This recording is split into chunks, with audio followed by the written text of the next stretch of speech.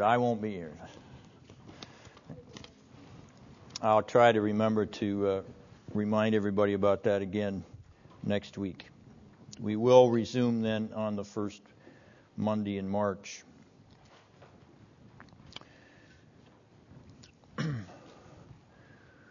Now, chapter 8 is a forensic defense of the affirmation that Jesus of Nazareth is ontological God, God the Son, the I Am. 5 times in this chapter he rolls out ego eimi, I am. Do you get it? Do you believe it? Will you defend it, though you be put on trial for your identification with I am? The Jews pick up stones to throw at Jesus. Are you falling at his feet, declaring, my Lord and my God? The Jews plot to seize him so as to destroy him. Are you seizing the I am and holding him fast, pressing this God-man to your breast so that you will not be destroyed? I have suggested that the exchange in verses 12 to 19 is a summoning of the witnesses in defense of the claims of Christ. The legal issue hangs upon the law of witnesses. Is Jesus' witness self-witness? The Jews so charge him, thus vitiating his claim, verse 13. The Mosaic law had specified that credible testimony was based on the evidence of 2 or 3 witnesses. Deuteronomy 17:6, Deuteronomy 19:15. But no case could be judged on the testimony of one witness.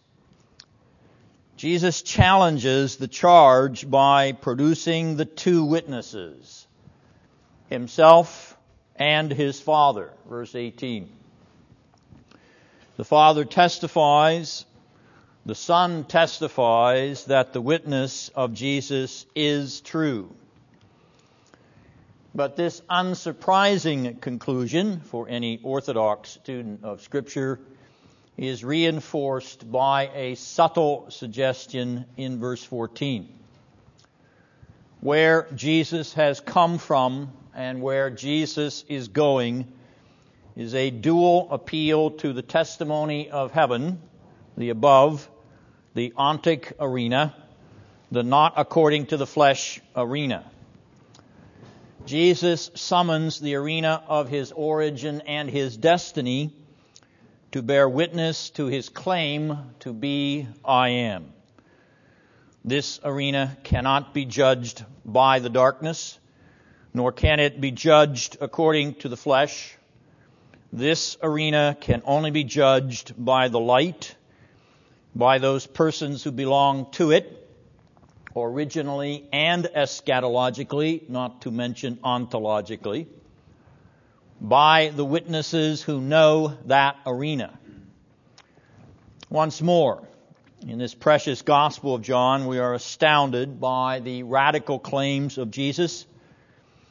Christological self-witness grounded in ontological self-witness. One from the light, one who is the light, speaks what he knows. The darkness does not comprehend it.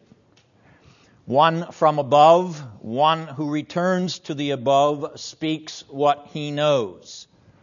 Those begotten according to the flesh do not understand it.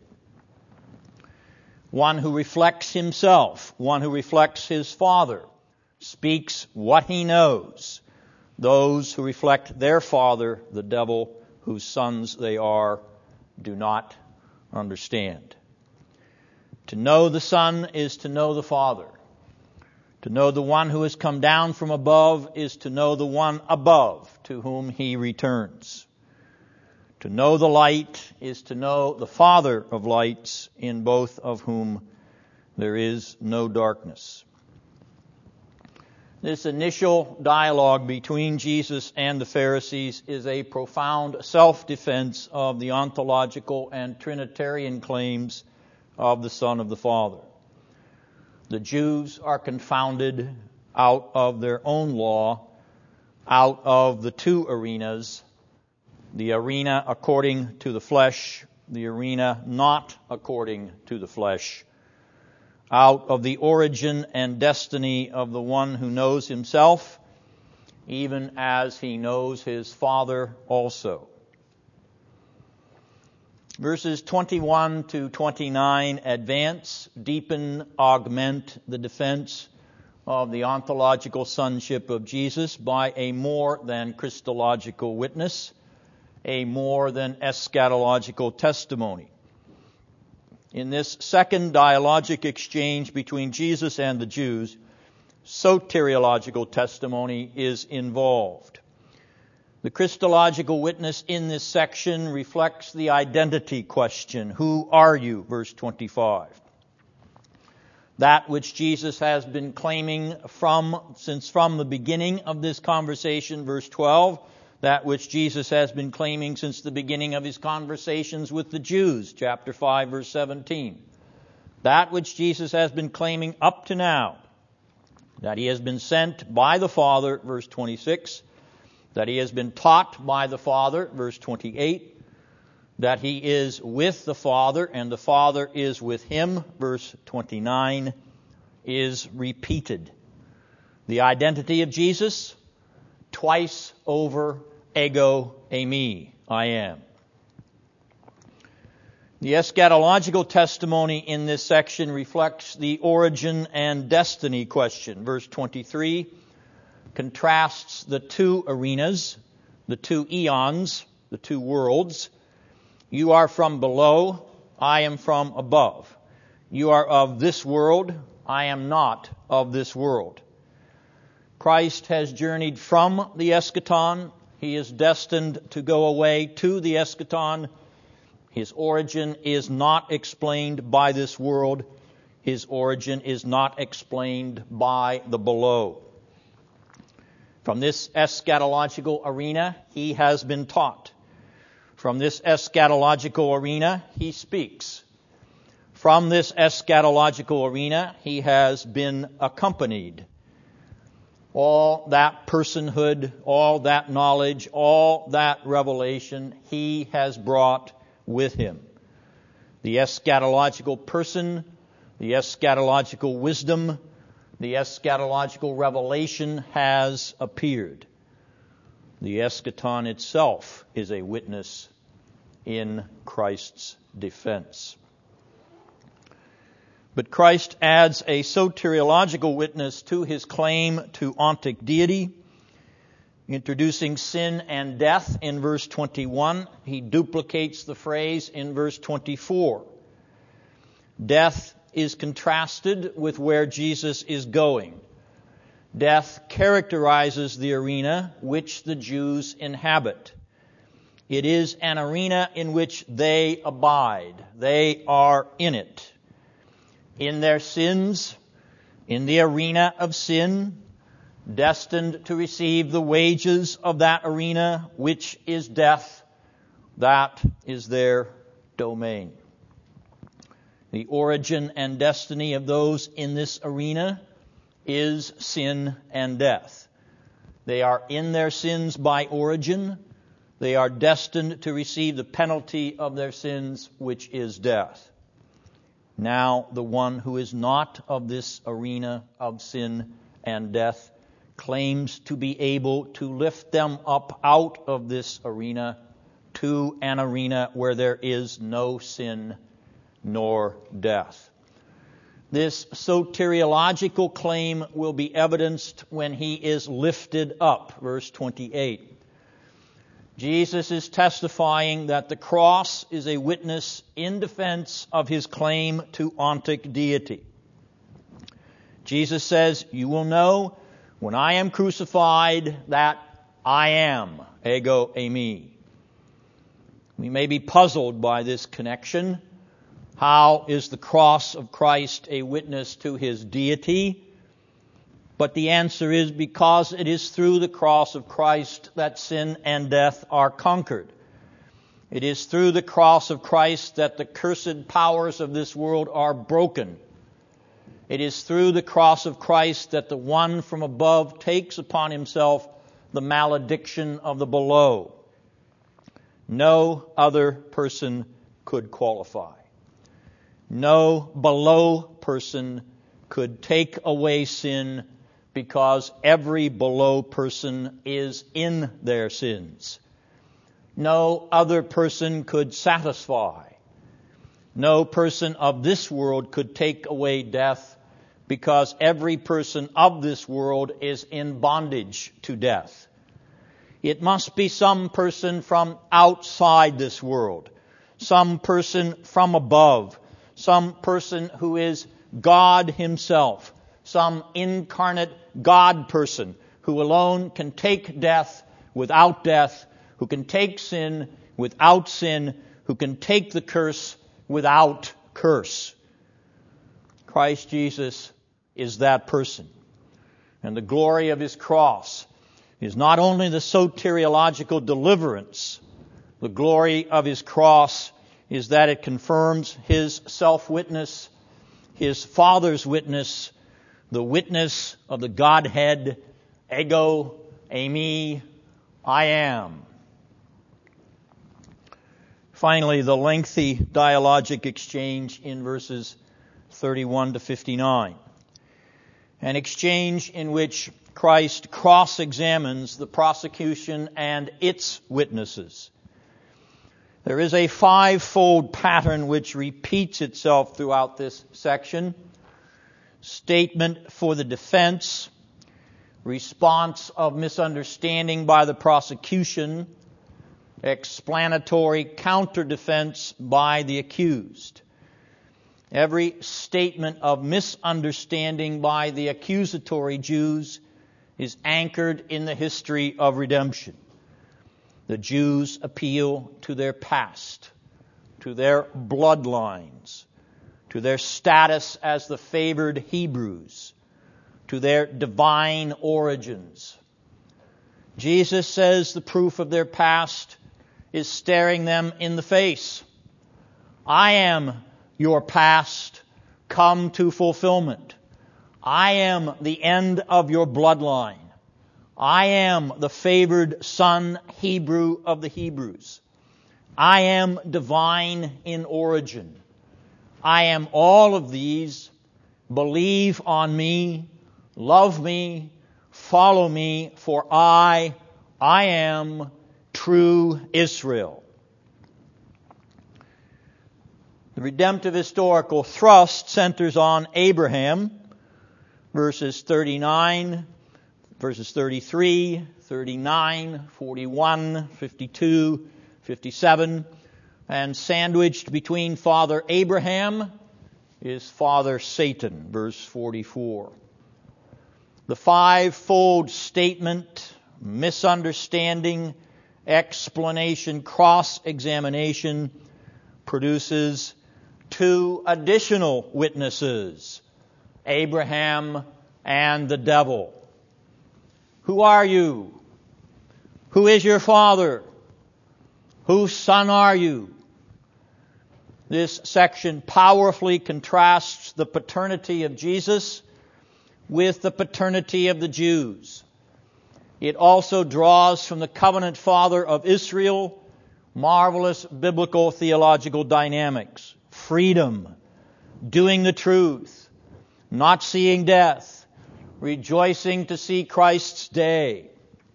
These are not harsh anti-Semitic passages. They are candid antithetic passages.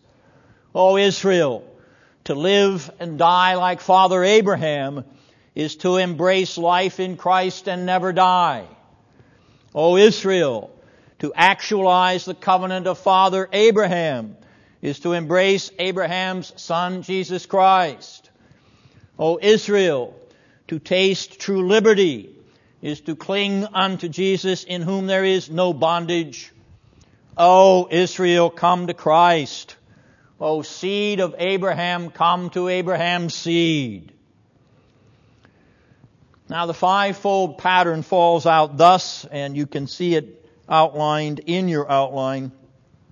First unit is verses 31 to 37. The statement, you will know the truth, and the truth shall make you free, verse 32. The misunderstanding, we have never been enslaved to anyone. How is it that you say you shall become free? Verse 33. The explanation, everyone who commits sin is a slave of sin, verse 34. As a footnote, I take that as Christ affirming the bondage of the will. Everyone who commits sin has no free will.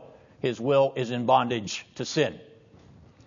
The second unit is verses 38 to 40. The statement, you do what you have heard from your father, verse 38. The misunderstanding, Abraham is our father, verse 39a. Explanation, if you are Abraham's children, do the deeds of Abraham, 39b. Third unit, verses 41 to 47. Statement, you are doing the deeds of your father, 41a. Misunderstanding, we are not born of fornication, 41b. Explanation, you are of your father the devil, 44. Fourth unit, verses 48 to 55. Statement, if anyone keeps my word, he shall never see death, verse 51. Misunderstanding, Abraham and the prophets died, verse 52. Explanation, my Father glorifies me, verse 54. The glorification of permanent, everlasting, never-ending life.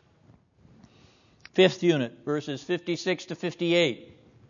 Statement, Abraham rejoiced to see my day, verse 56. Misunderstanding, have you seen Abraham, verse 57. Explanation, before Abraham was ego eimi, 58. The Abraham emphasis here is to underscore Israel's paternal and covenantal origins while affirming that Abraham was a Christian. Yes, Abraham was a Christian. He saw Christ's day. The diabolic paternal and filial origins, verse 44, is a trans-Israelite analepsis which carries Jesus' audience back to creation, to the beginning, to the garden, to the protological man. Protological Hebrew, Abraham. Protological man, Adam. Eschatological Hebrew, Christ, Abraham's son, as well as the son of the Father. Eschatological Adam, Christ, the last Adam, who is also Son of God. It is not coincidental that these two figures are covenantal figures in the history of redemption. If one will object that Adam is not mentioned in verse 45, my response is irrelevant. The entire argument hangs upon the contrast of humans whose paternity is traceable to Adam's post-lapsarian father, namely the devil, whose son he became, whose soul was murdered by the fall, whose lies he embraced when he alibied his transgression. Christ has come to reverse the fall by which we became children of the devil. Christ has come to fulfill the Abrahamic covenant. In Him, we who believe in Jesus are sons and daughters of Abraham. Christ has come to reverse the bondage into which we have sold ourselves by committing sin. In Christ Jesus, the sons and daughters of God are free at last. Verses 31 to 59 advance and enrich the two eons, the two orders pattern. The order Christ brings is the order of liberty.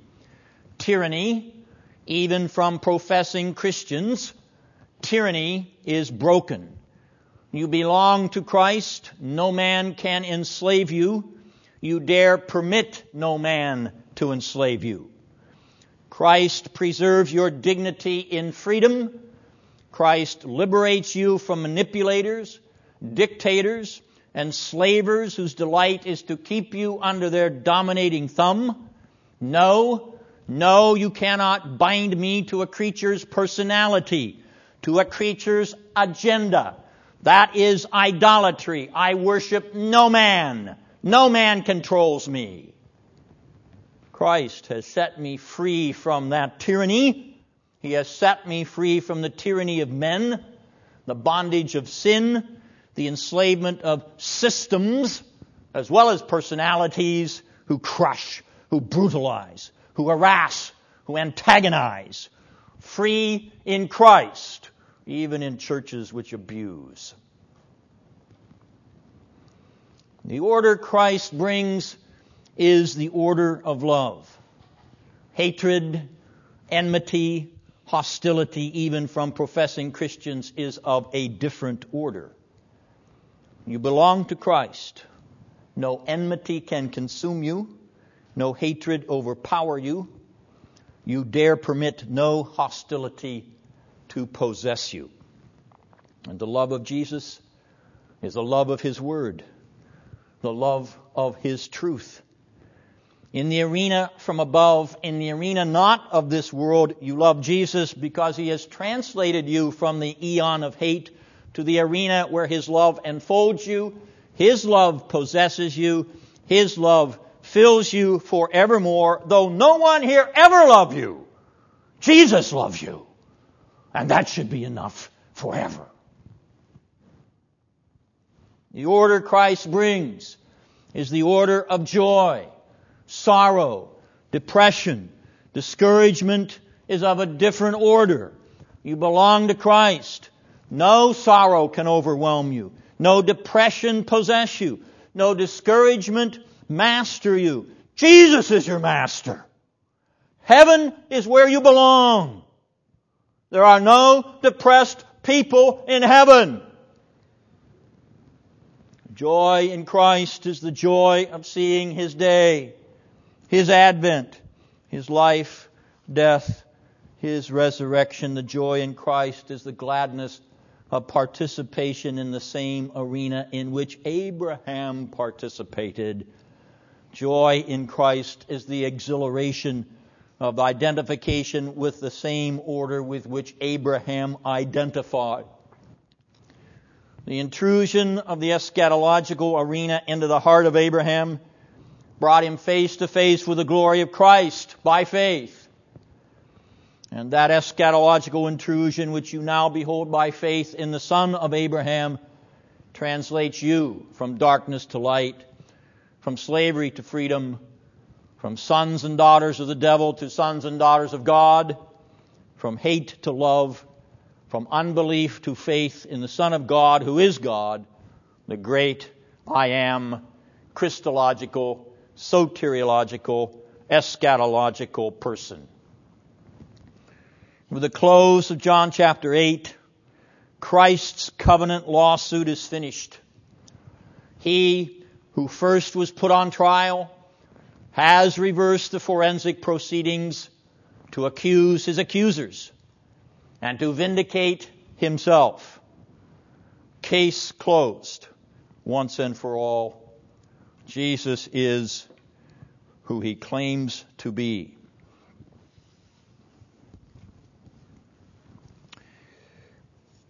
If you have any questions on the outline, I'll be glad to briefly answer them.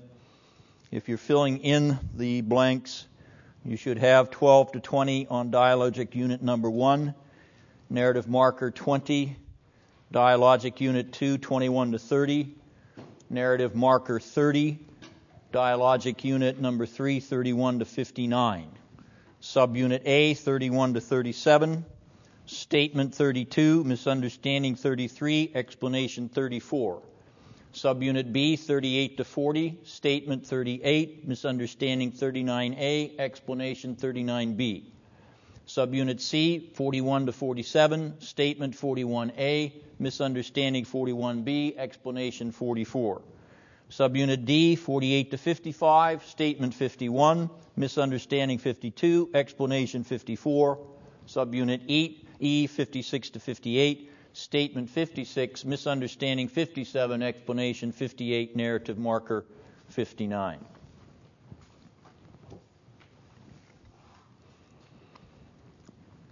Now you may want to have the outline of John 9 beside you as we turn to this chapter of the miraculous healing of the man born blind.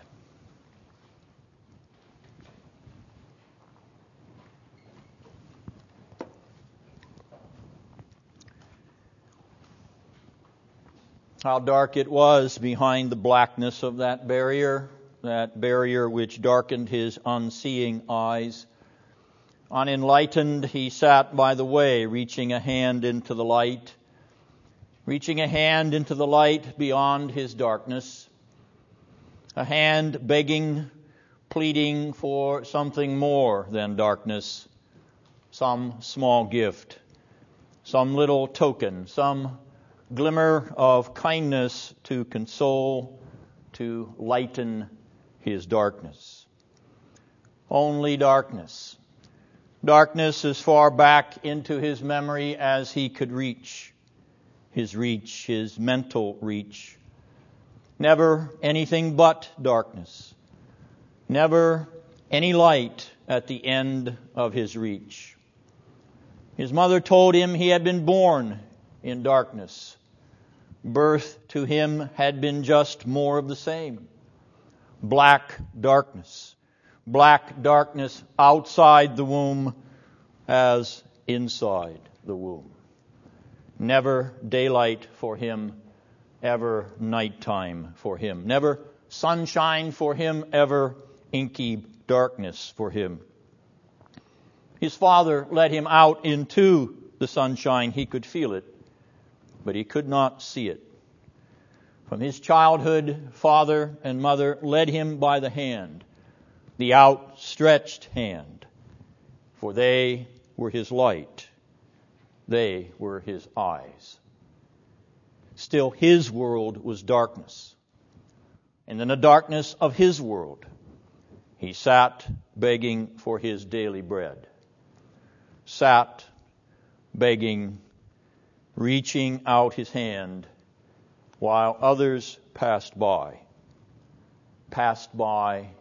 in the light on the other side of his darkness. And Jesus passed by.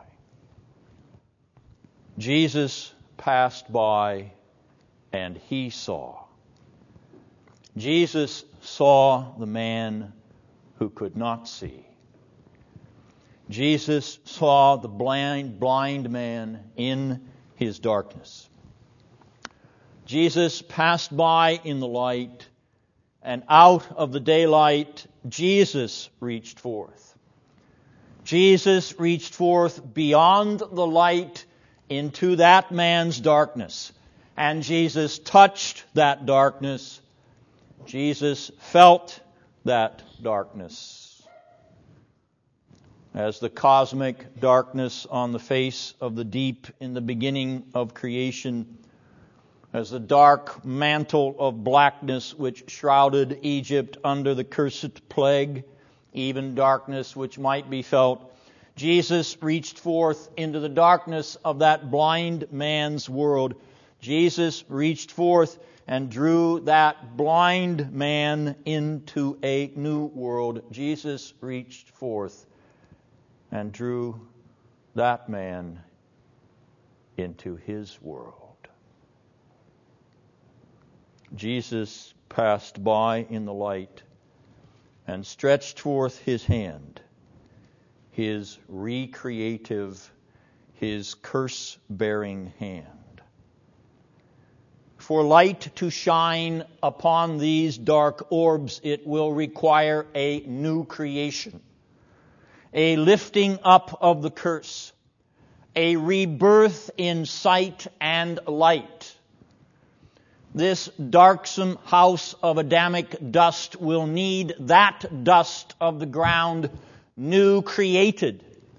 For the light to shine, dust must return to dust, dust covered with dust, dust covered with life-giving dust, light-giving dust.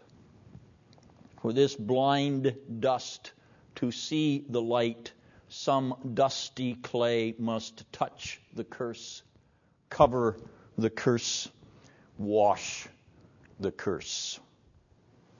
For this blind dust to see the light, some dusty clay must draw out the darkness, transfer the darkness, swallow up the darkness in the waters of rebirth.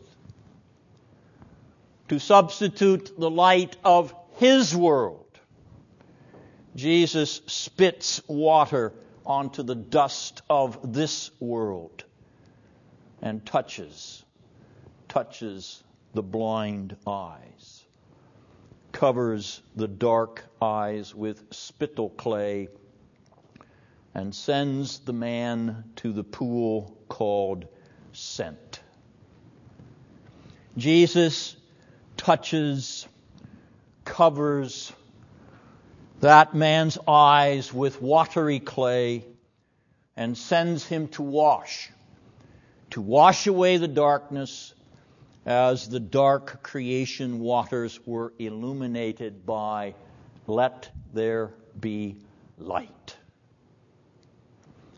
Jesus touches the blindness, places His hands on the cursed darkness, and draws that curse, transfers that darkness to Himself.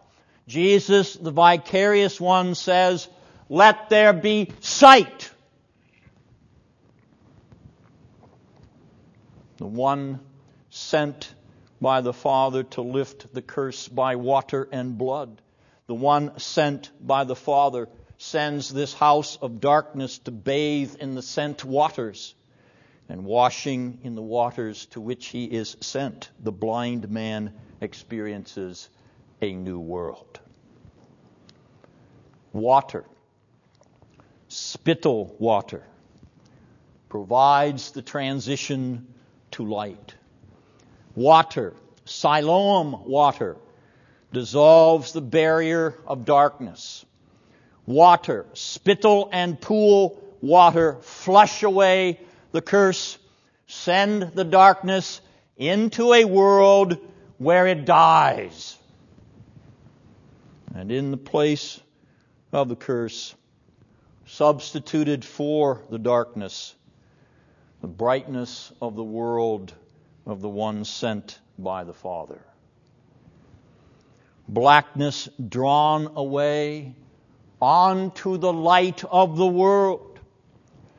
Inky blackness swallowed up in a pool of brilliant daylight. This new creation bringer says, "Let there be sight. I am the light of the world." This new light dazzles. This new light leaves some things still unclear, unfocused. This new light lets the sun shine in, but its brilliance leaves some glimmers of confusion. There is yet more darkness to pass away, yet more light to penetrate, transform, radiate. The man who is called Jesus, I heard his name, I heard his voice, but my darkness kept his face from mine. I heard his disciples.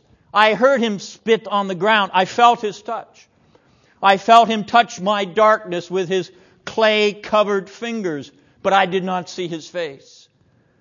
I could not see him. I could only obey him. He said, "Go, wash." So I went and washed, and I received the light. But my light did not yet shine on him. His light took away my blind darkness, but still I did not see him.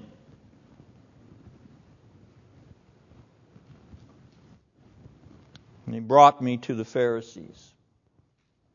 My light, my newborn, new created light shone upon my face. No more darkness in my eyes. I told them, these Pharisees, I testified to them, Jesus put clay on my eyes, and I washed, and I see. Could they not see? I could see. Why could they not see? With their light, They say he is a sinner. This one who brought a new creation, a new birth to my sight. This one who hallowed the Sabbath day by transforming it into a day of light. This one, they say, is a sinner. They say he is accursed who took away my curse. They say he is a darkness dweller who took away my darkness. They say he is blind to their light and therefore he is a bond slave of darkness. I am beginning to see more and more. Jesus is a prophet. Surely a prophet brings light. Isaiah the prophet said, "The eyes of the blind shall be opened." This one opened my blind eyes, as the prophet said. The very same prophet Isaiah said, "There will come one who will bring out the prisoners from the dungeon and those who dwell in darkness from the prison." This Jesus brought me out of my prison house of darkness, as the prophet said. Surely Jesus is a prophet. But these Pharisees still do not see. They cannot see what I see. A creator of light on the Sabbath day. A fulfiller of prophecy in lifting up the curse of darkness.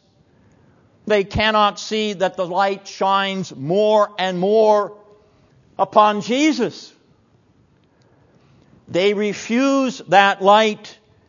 They seem to cling to the darkness, the dark accusation that I was never blind. They seem to be what I once was, blind, shrouded in darkness. Call my parents. Call my parents. They will shed light upon my dark past. My parents will testify of the darkness in which I was born, darkness in which I was imprisoned and bound, all those dreadfully black years. And the witness of the parents, the twofold witness of the parents, the testimony of the parents confirms the light, establishes the light by confirming the darkness. He was born blind. Now he sees. We are witnesses. This is our son. But the darkness of the arena in which the Pharisees dwell, the darkness of that arena stifles this man and his wife, intimidates them, reduces them to fear. How he sees, we do not know. Ask him! Don't ask us. Ask him. He's of age. These Pharisees are relentless. They will not let me rejoice in the light. They call me again and again. They tell me Jesus is a sinner. How could a light giver dwell in cursed sin darkness? This light which he has given me is beginning to illumine him. Once I was blind, but now I can see. Can you Pharisees not see? What did he do, you ask? As if he is some dark magician, some charlatan of the black arts. I've already told you.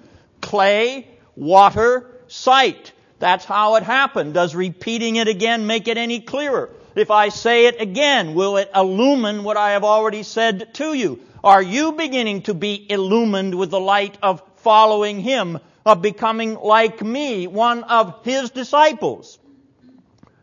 We are disciples of Moses. We have no light as to where this man comes from.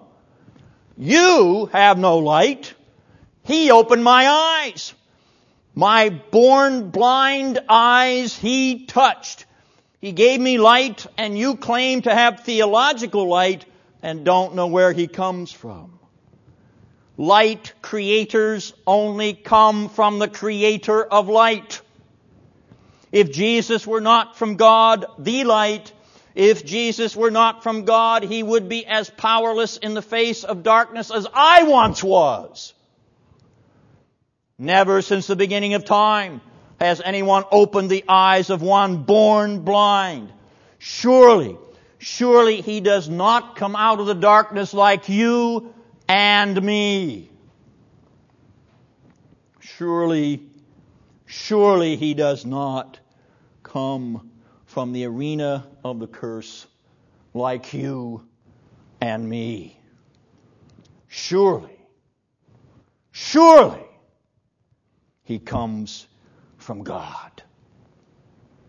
My eyes have been touched by one who comes from God. God's very own arena has shed its divine supernatural light upon my darkened eyes.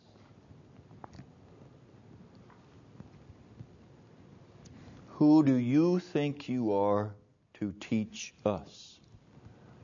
We are the learned. We are the professional theologians. We are the religious establishment. We are the moguls, the movers and shakers. We have the light. You are a sinful darkness dweller. Out. Get out with your darkness. Go back into your darkness.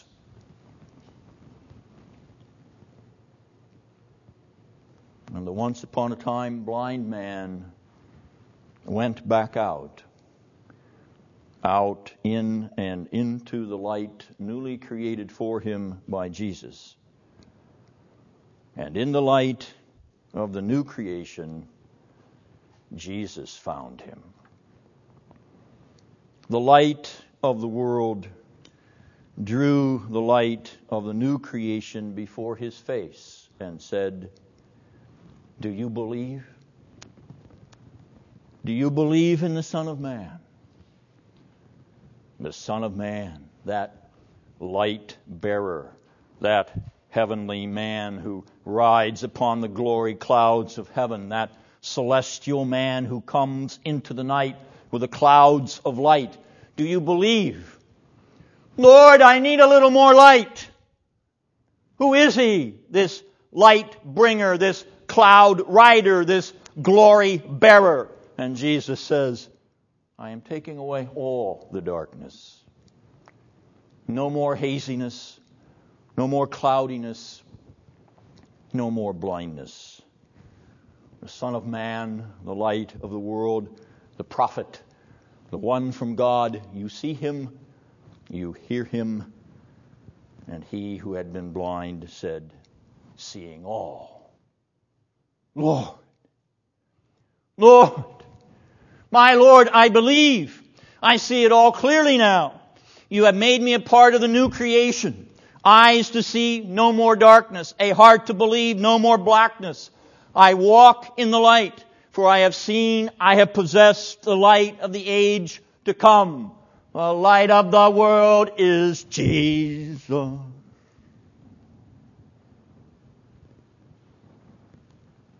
But the darkness still hovers. The inky black darkness still blocks out the light. The prisoners of darkness refuse the light, remain in the darkness, love the darkness. This is the judgment that light is come into the world, and men love darkness rather than light. The light shines in the darkness, and the darkness does not comprehend it. Blindness deepens for those who hate the light.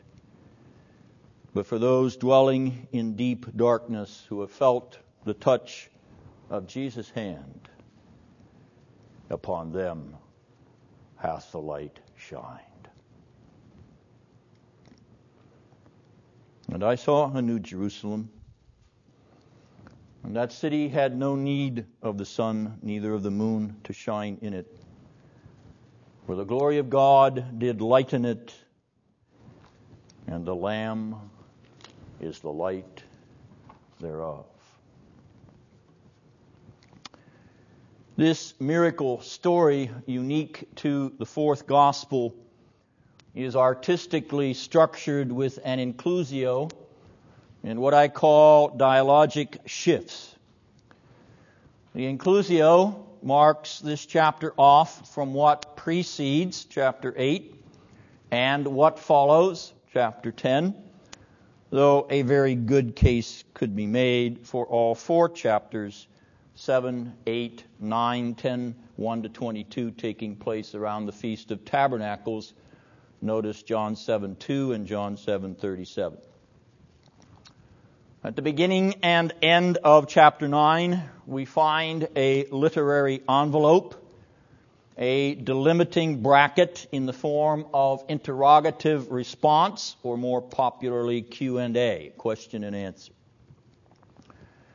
The narrative core of John 9 is included within a question, the disciples in verse 2, the Pharisees in verse 40, and an answer by Jesus both times, verse 3 and verse 41. The narrative of the blind man then develops dialogically, that is, by means of dialogue or conversation with various characters or groups of characters appearing in the story. Note verse 8, where the neighbors enter into the dialogue with the blind man, thus leaving verses 1 to 7 as a unit. The next dialogue is with the Pharisees, verses 13 to 17, leaving verses 8 to 12 as a unit. In verse 18, the blind man's parents entertain a dialogue with the Pharisees, a conversation stretching to verse 23. Then a second interview occurs between the Pharisees and the blind man, verses 24 to 34, ending in his excommunication from the synagogue. Jesus finds and speaks to the blind man for the second time, verses 35 to 38. And finally, Jesus addresses the Pharisees, verses 39 to 41. This is indeed a carefully structured narrative of a marvelous supernatural transformation. But did you notice that Jesus is absent from most of the scenes in this drama? After he touches the blind man's eyes, Jesus disappears from the narrative until, like a good pastor, like a good shepherd, in verse 35, he finds his sheep, his excommunicate lamb. Yes, chapter 10 of John's Gospel is built on chapter 9.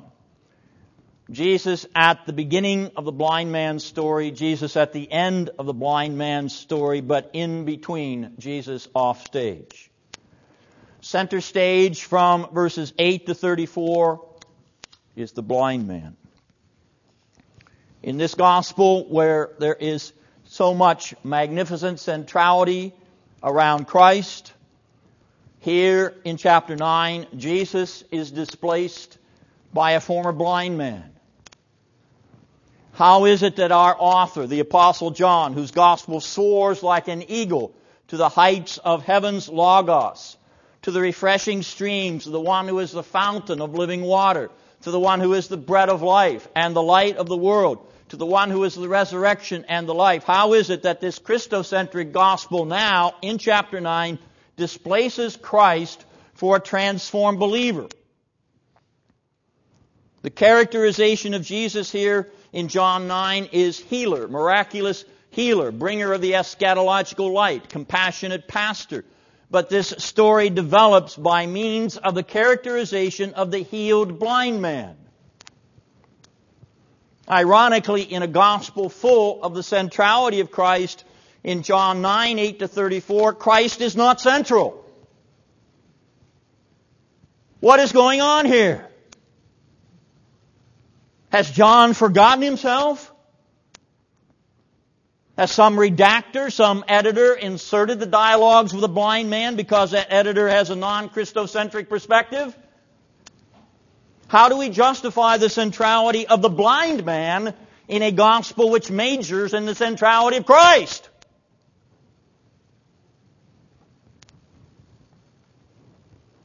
Well, perhaps we are not seeing things clearly. Perhaps we have our eyes covered with a hazy film which prevents us from fully seeing the light. Perhaps we need some illumination that enables us to see Jesus in the blind man and the blind man in Jesus. Perhaps we need to see what John sees.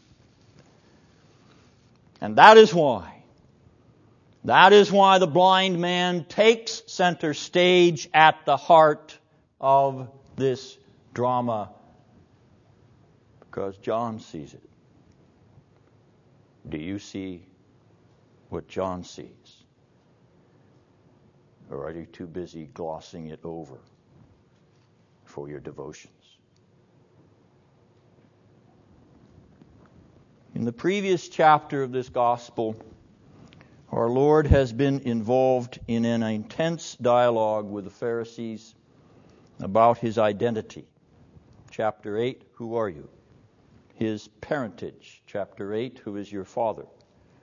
His testimony. Chapter 8, your testimony is not true. The intense dialogic exchange in John 8 amounts to a verbal trial. Jesus charged by the Pharisees with blasphemy and demon possession. The Pharisees countercharged by Jesus with being bond slaves and children of the devil. In the course of the dialogic charges and countercharges, Jesus turns the tables on his accusers and places them on trial. The accused becomes the accuser. The blind man in chapter 9 is also involved in an intense dialogue with his neighbors and the Pharisees about his identity. Is this the one who used to sit and beg? About his parentage. Is this your son who you say was born blind? About his testimony. What was done to you? How did you receive your sight? And in the course of the dialogic charges and countercharges, the blind man turns the tables on his accusers and places them on trial, verses 30 to 33. The accused becomes the accuser. As with Jesus in chapter 8, so with the blind man in chapter 9.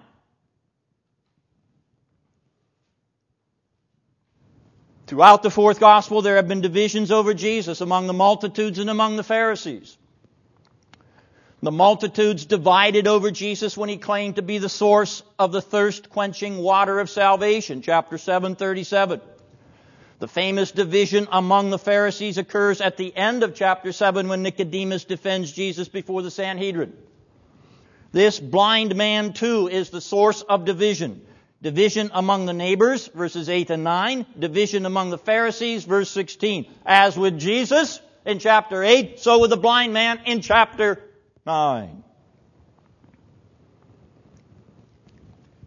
Jesus is rejected as an outsider, not part of the acceptable religious establishment. The blind man is rejected as an outsider, cast out of the religious establishment. He is kicked out of the synagogue, excommunicated. Jesus breaks the Sabbath by healing the blind man. The blind man breaks the Sabbath by being healed. Jesus is the one sent by the Father. The blind man is the one sent to the pool called Sent. Jesus is charged with being a sinner, verse 24. The blind man is charged with being a sinner, verse 34. As with Jesus, so also with the blind man.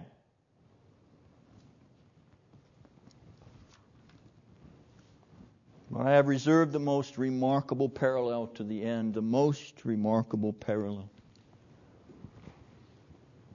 In this Gospel of John, Jesus identifies himself as the I am, ego eimi.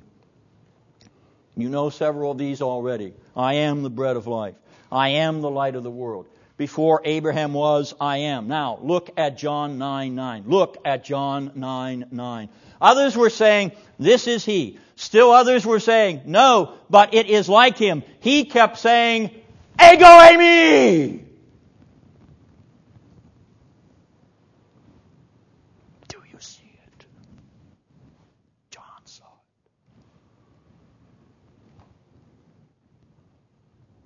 And now you see what's happening, don't you? Now you see why John has preserved this wonderful story for us, don't you? Now you see why Jesus is off stage at the heart of this narrative while the blind man is in the spotlight. Now you see why the shepherd and his lamb share parallel experiences. Now you see the blind man's life hidden with Christ in God. Yes, you do see it, don't you? The union between the life of Christ and the life of the blind man. The ineffable union between the light of the world and the one who is given that light. The sweet, mystical union between the eschatological apostle, the one sent from the Father, and the one sent to the apostolic pool to bathe himself, to wash himself, to cleanse himself in the sent one, the one who touched his eyes, the one who sent his darkness to hell, and the one who sent his light, his heavenly light, into that man's body and soul. You see it, do you not? John 9 is about being conformed unto the life of Christ. John 9 is about being identified with Christ. John 9 is about the mimesis of Christ, the imitatio Christi, the imitation of Christ. John 9 is about the precious imitation, the wondrous identification, the blessed conformity, which comes when Jesus touches the eyes of those who are blind.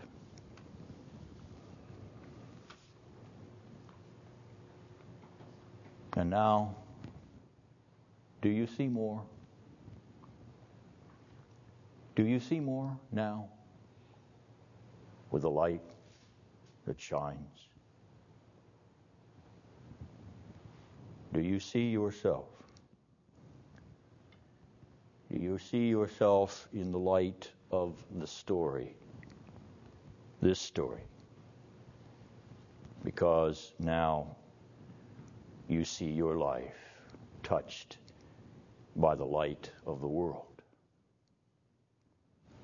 And you see your former life of blindness and darkness now marvelously transformed by the one whom the Father sent to open your eyes and to drive away the darkness that covered your soul. Now you see yourself reproached, even persecuted and cast out from a cultural and often religious establishment which refuses the light, hates the light, even kills the light when unrestrained. You too are an outsider, like your Lord and Savior, like this blind man. You too have been left alone, alone with the light, alone with Jesus, to let your light shine, to bear witness to the light.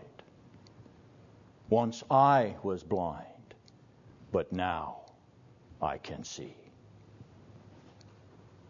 To share the sufferings of the light at the hands of a world dwelling in darkness. To walk as the sons and daughters of the light. The miraculous healing of the man born blind is not only unto salvation.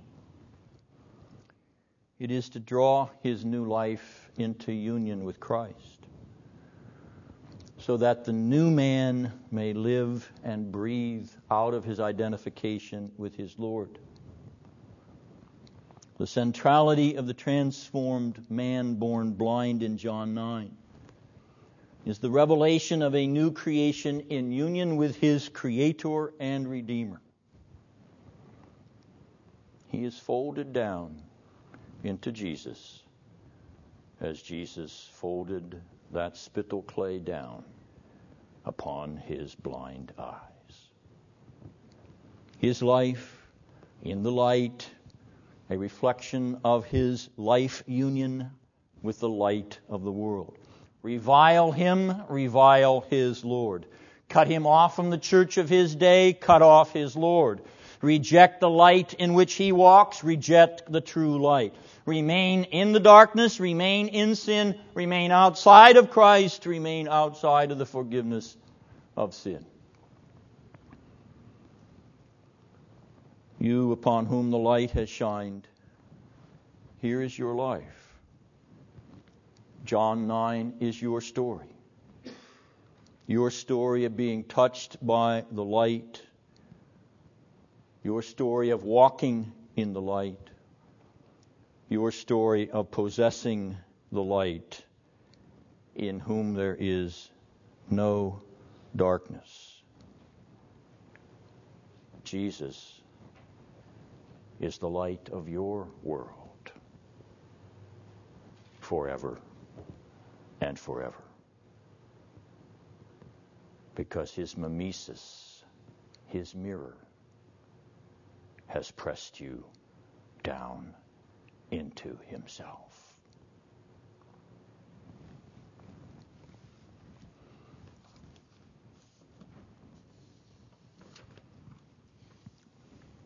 Now for your outlines on chapter 9, you should have the inclusio of the first line, the question from verse 2 by the disciples, and then the answer from verse 3 by Jesus, and then the question from verse 40 by the Pharisees, and the answer from verse 41 by Jesus.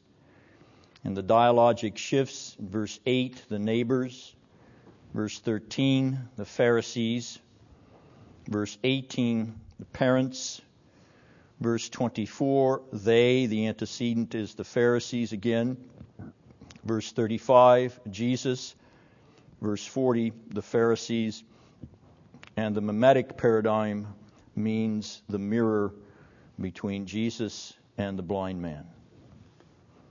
Mimesis is a technical Greek term coined by Eric Auerbach at Princeton University in a very famous book that he wrote on Greek, ancient Greek, Roman, and medieval literature called Mimesis. The book has had a powerful effect upon the narrative movement and narrative theology. It's a profound book, it's a remarkable book. There are a couple of sections in it which deal with biblical typology, and I borrowed the term mimesis from it because it represents very accurately what is going on in John 9, what is going on, in fact, in the whole New Testament paradigm of being joined or united, being, as Paul would say, en Christo, in Christ. All right, we'll take our break, and we'll come back after 5 minutes or so, and we'll begin chapter 10. For those of you that came in late, please a reminder again that there will be no class on Monday, February 28th.